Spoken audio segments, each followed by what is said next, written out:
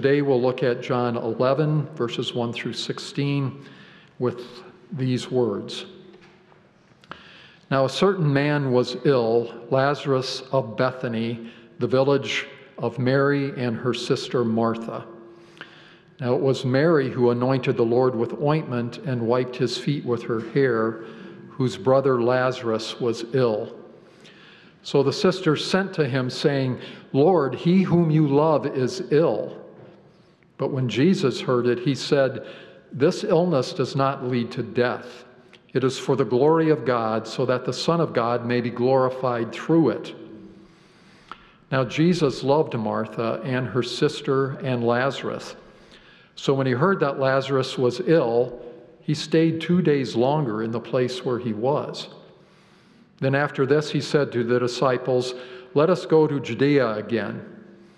The disciples said to him, Rabbi, the Jews were just seeking now to stone you, and are you going there again?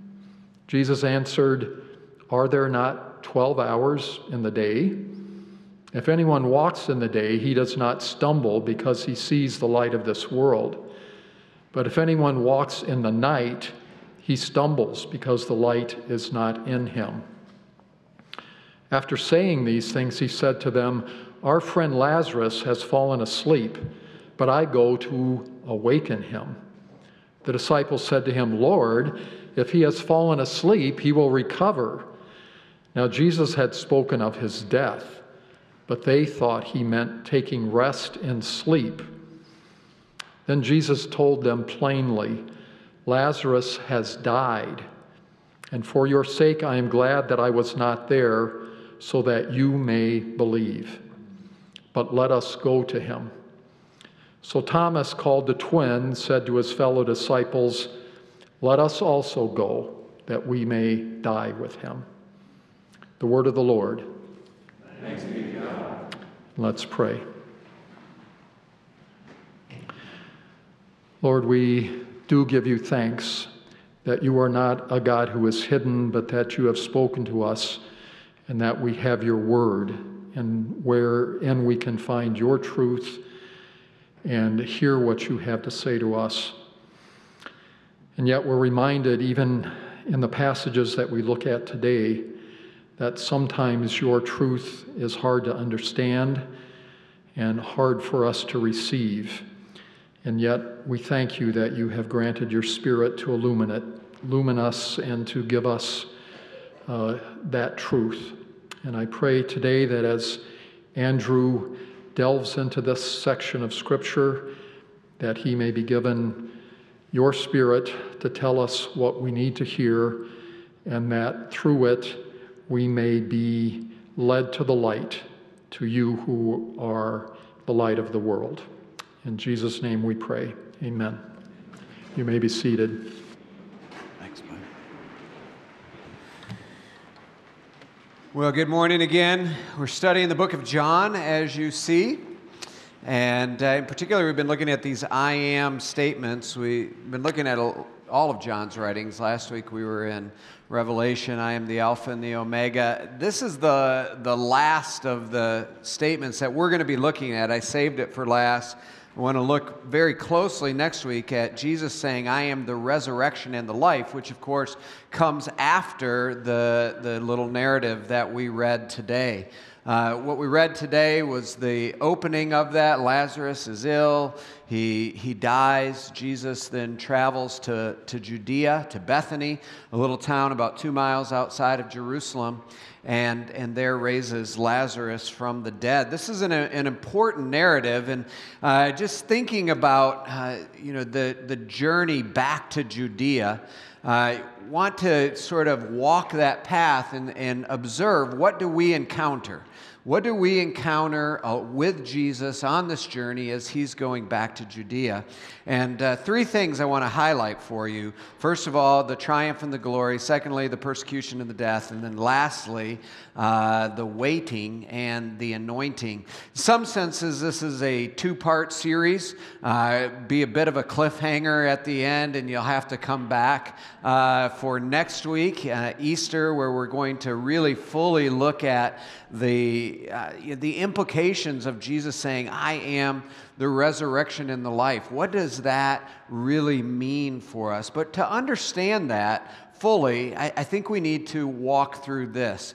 This is in many respects the entry before the entry. Today's Palm Sunday, triumphal entry. We're raising that. John records that in chapter 12, part that Bob read a little bit earlier as our call to worship. So this is just before that. Some days before that, we know that he goes back to Bethany 6 days before the Last Supper. So this is sometime before 6 days before when he raised Lazarus from the dead. He is going back into Judea, which is a place he had retreated from because there were threats to his life.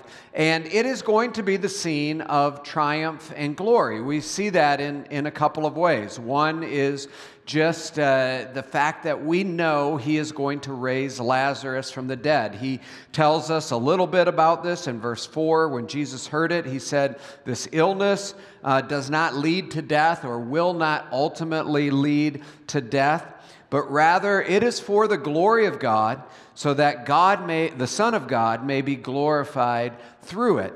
There is an inkling here. There's dropping us clues that what is happening here is about glory. It's about the glory of God. It's about the glory of Jesus as the Son of God being identified as the one who is indeed the Messiah, the Anointed One.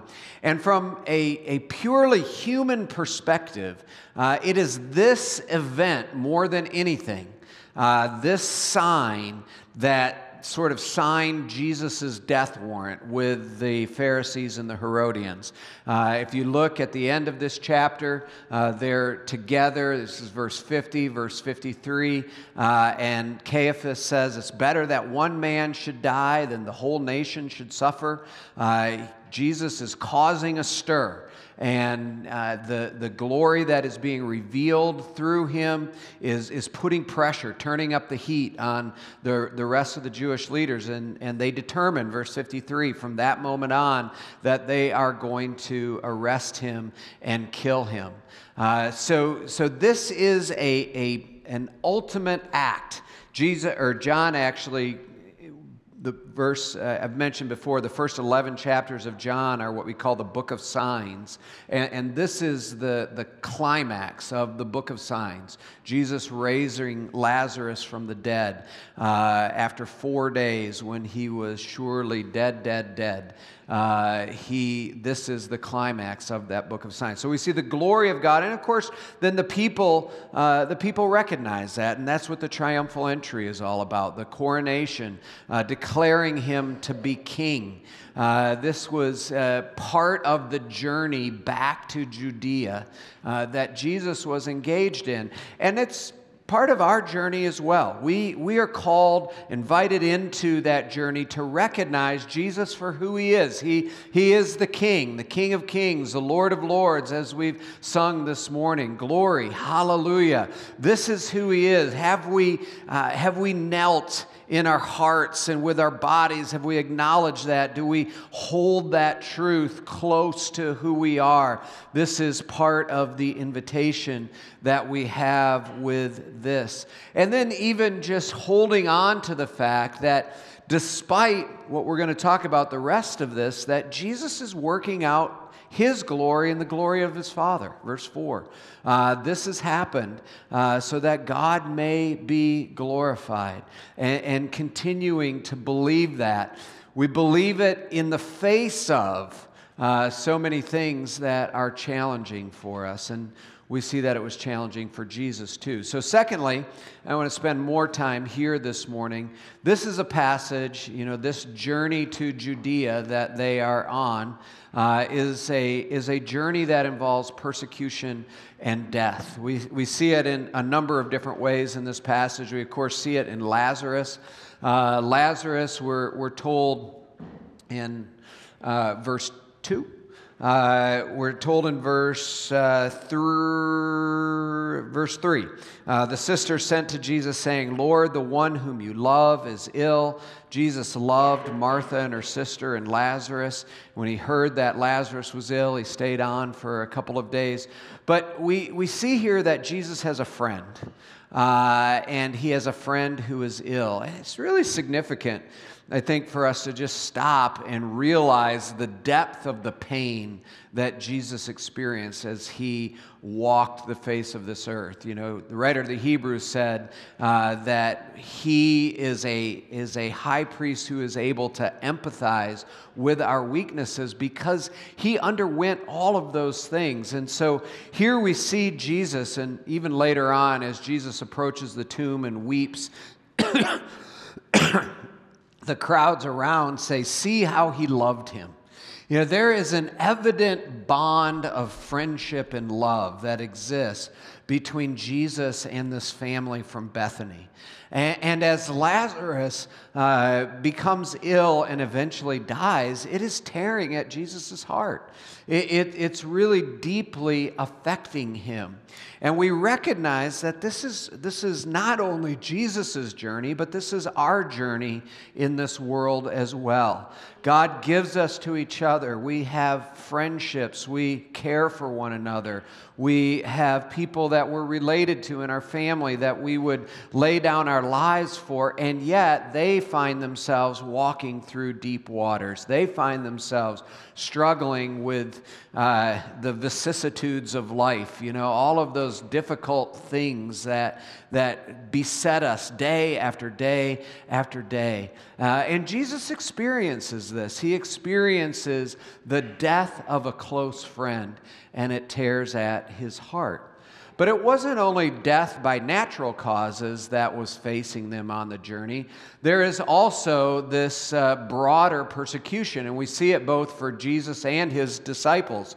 I've already alluded to the fact that if you look at the end of chapter 10, it says in verse 39, they, being the religious leaders, sought to arrest him, but he escaped from their hands. He went away again across the Jordan to the place where John had been baptizing, and he remained there. So when he suggests going back to Judea, the disciples said to him, "Rabbi," verse 8, "the Jews were just now seeking to stone you, and are you going to go there again?" And then in verse 16, Thomas says, let us go with him to Judea that we may also die with him.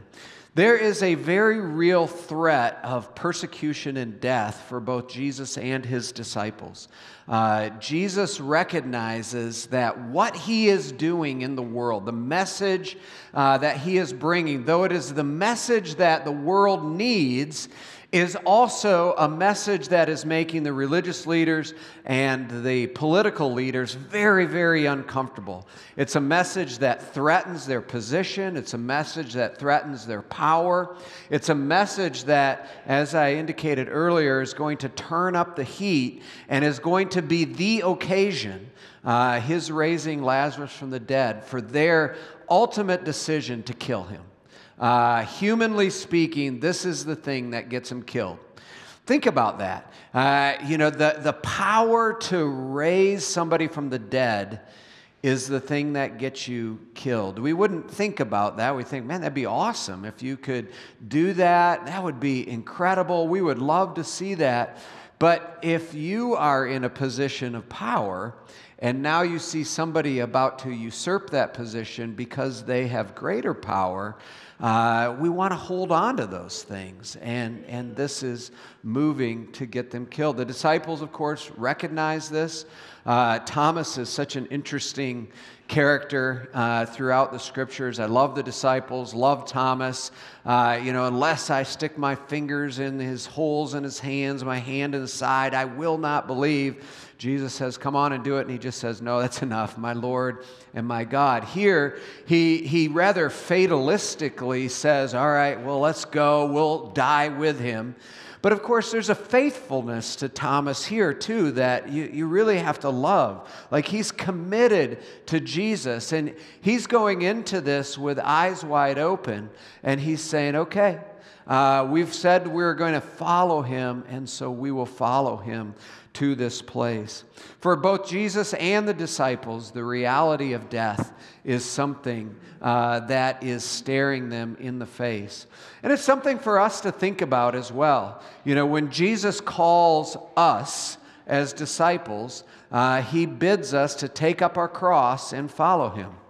As Bonhoeffer said, Jesus bids us to come and die. There is just a reality to that.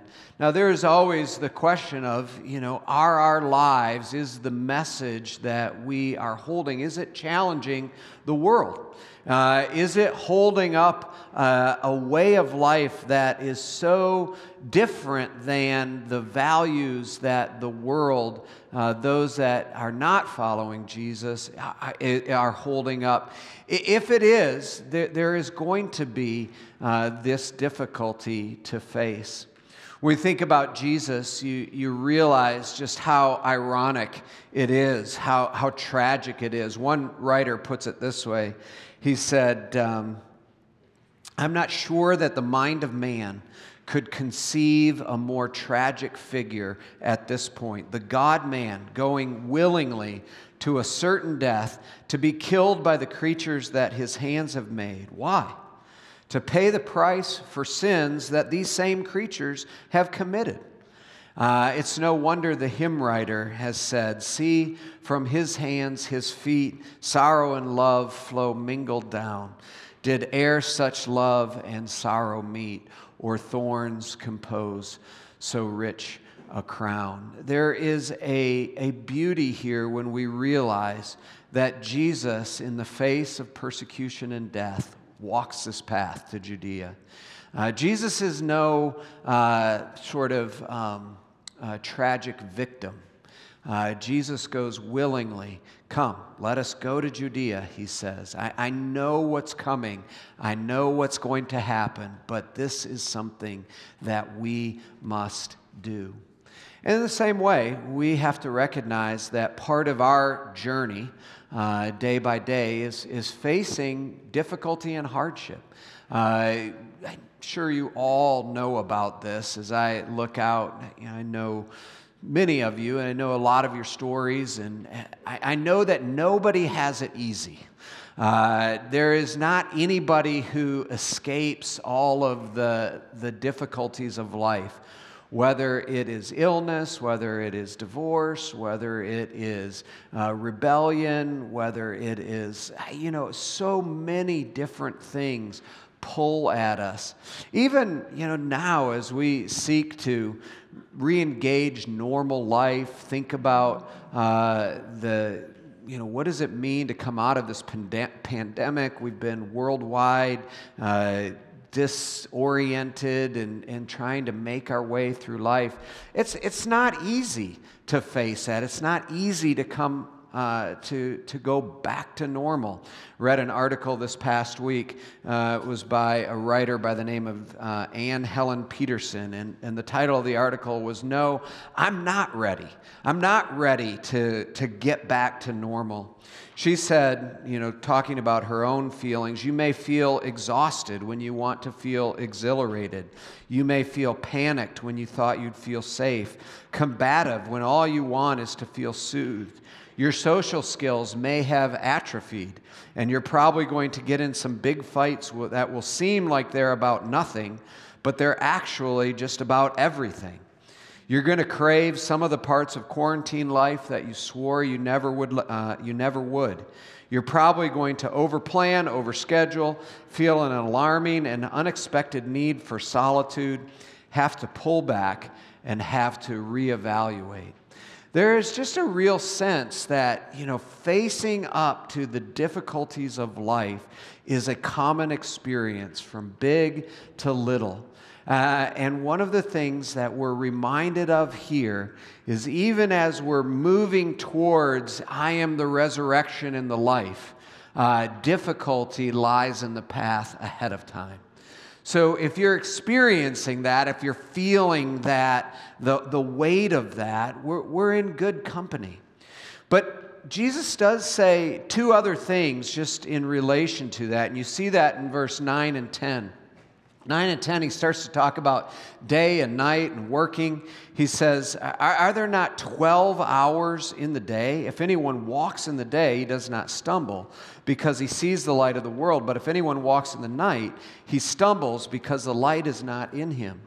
What Jesus seems to be saying here is two things, and it's particularly about facing difficulty, because the disciples are saying, hey, do you really want to go back there? There's people that want to kill you. And Jesus answers, there are 12 hours in the day. If you walk in the day, you don't have to worry about stumbling. Two things I think he is saying. The first is this. One, the Jews divided their day into two 12-hour periods, and that largely had to do with the amount of light that was available to them. This is obviously before light bulbs or any of this, and so you had to work while it was day. You had stuff to do. You had journeys to take. You had work to accomplish, all of that while it was day. And Jesus seems to be saying, I know that there are difficulties ahead, but there's only 12 hours in the day. And we have got to do the stuff that we've got to do. There is work ahead of me that is necessary that I have to do. So no matter how difficult it is, I have to take the next step. I have to go to Judea.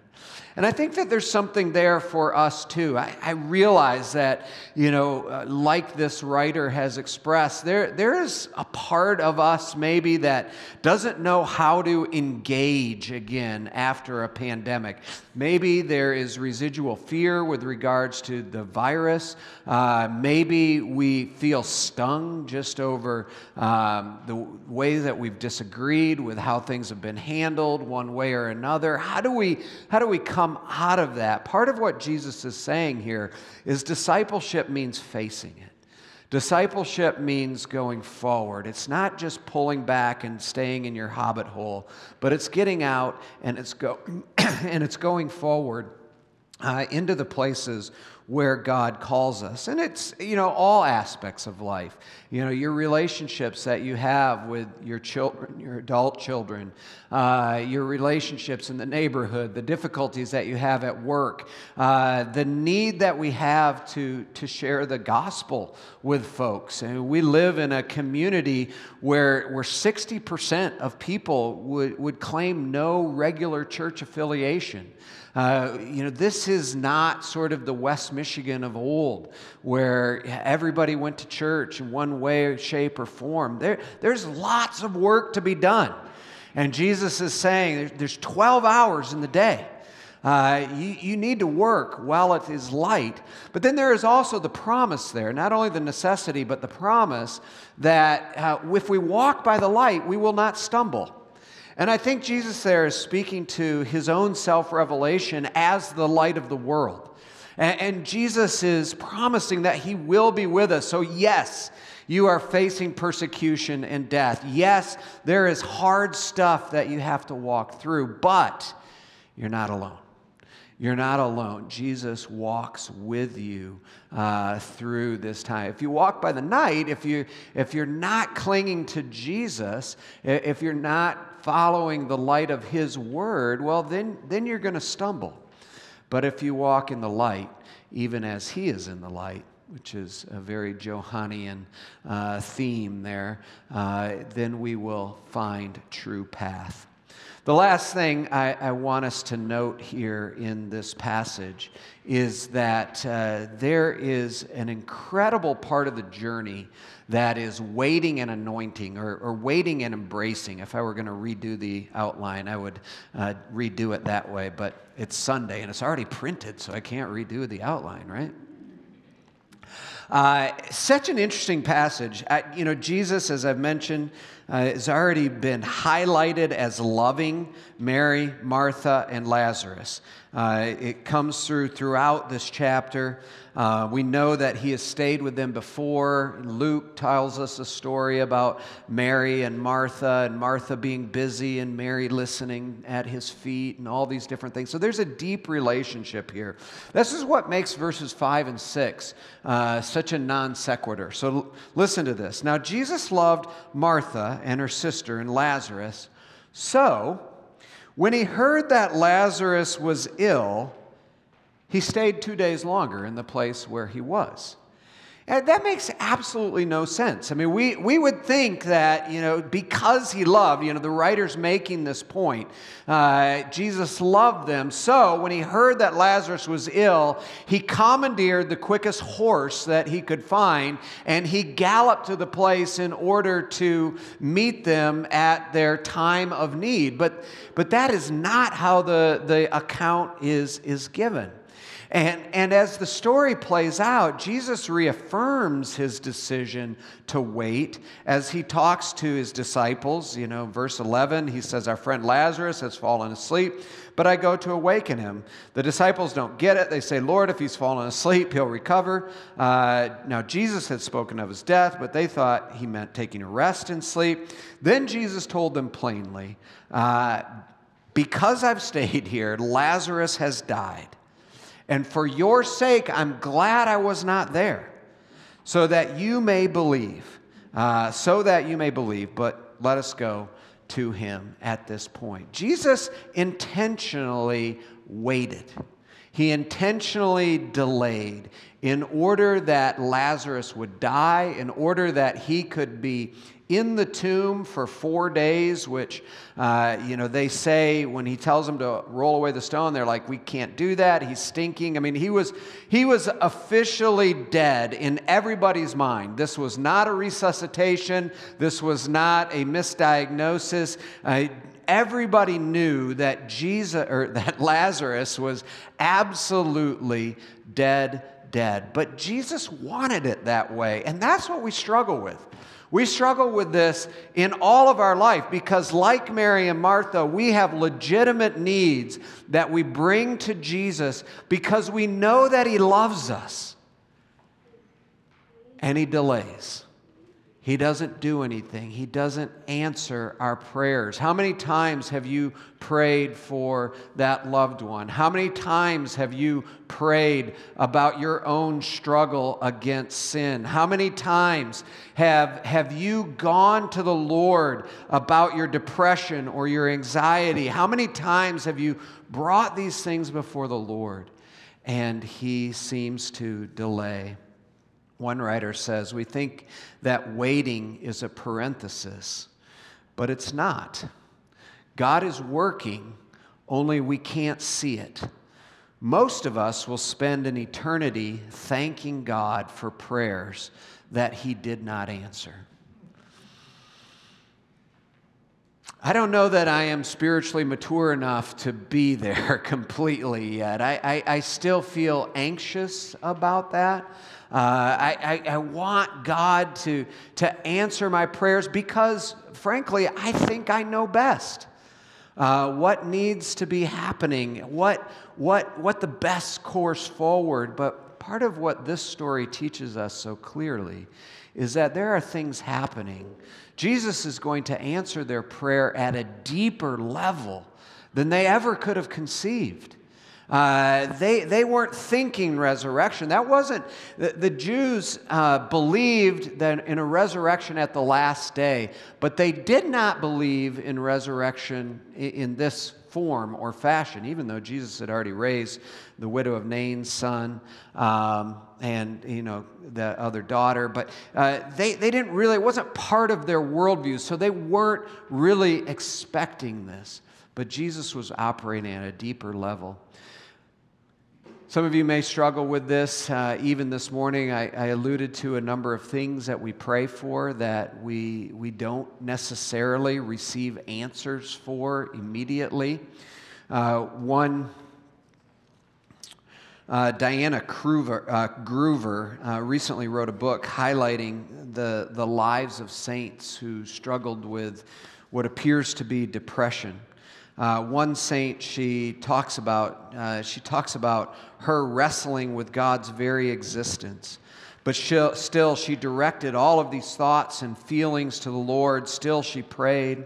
She prayed. Jesus met her on the way. He met her in her stifled words. He met her as she was surrounded by the prayers of her sisters during their community prayers. He met her as she walked the streets. She prayed boldly of her pain, even telling God she didn't know if she believed in Him.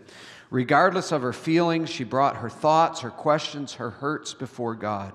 She didn't know what to pray and sometimes wasn't convinced that God was listening at all, that He was even there. But she turned her aching heart to Him, kept praying, kept calling out. She pounded on heaven's door, begging God to listen, begging Him to appear. This did not remove her pain. It did not bring instant light to her darkness, but it did keep her in the right place at the feet of Jesus. I was surprised to find out that the person she was describing was Mother Teresa. 50 years, according to Groover, she struggled with this darkness, railing against God, crying out to God, begging, pleading. She said that there was only 1 month in her 50 years of ministry where she really felt the lightness and the closeness of God. Everything else was very similar to that experience that I just read. She waited on the Lord all of those years, but I like what Groover says. It kept her in the right place. It kept her at the feet of Jesus. And what's so interesting about this passage is, as Jesus takes this path and He invites His disciples and He invites Mary, Martha, Lazarus on this journey, it's Mary who really grasps it so deeply. Verse 2, we're told about the village of Mary and Martha. Mary, who anointed the Lord with ointment, wiped His feet with her hair, whose brother Lazarus was ill. What's so interesting about verse 2 being placed here is that this hasn't happened yet. It's going to happen in chapter 12, the first 12 verses or so is the recount of that story. But John, the Holy Spirit using John, wants to link this journey with Mary coming and anointing the feet of Jesus. And when she does that, you remember Judas says, well, this money could have been sold and given to the poor.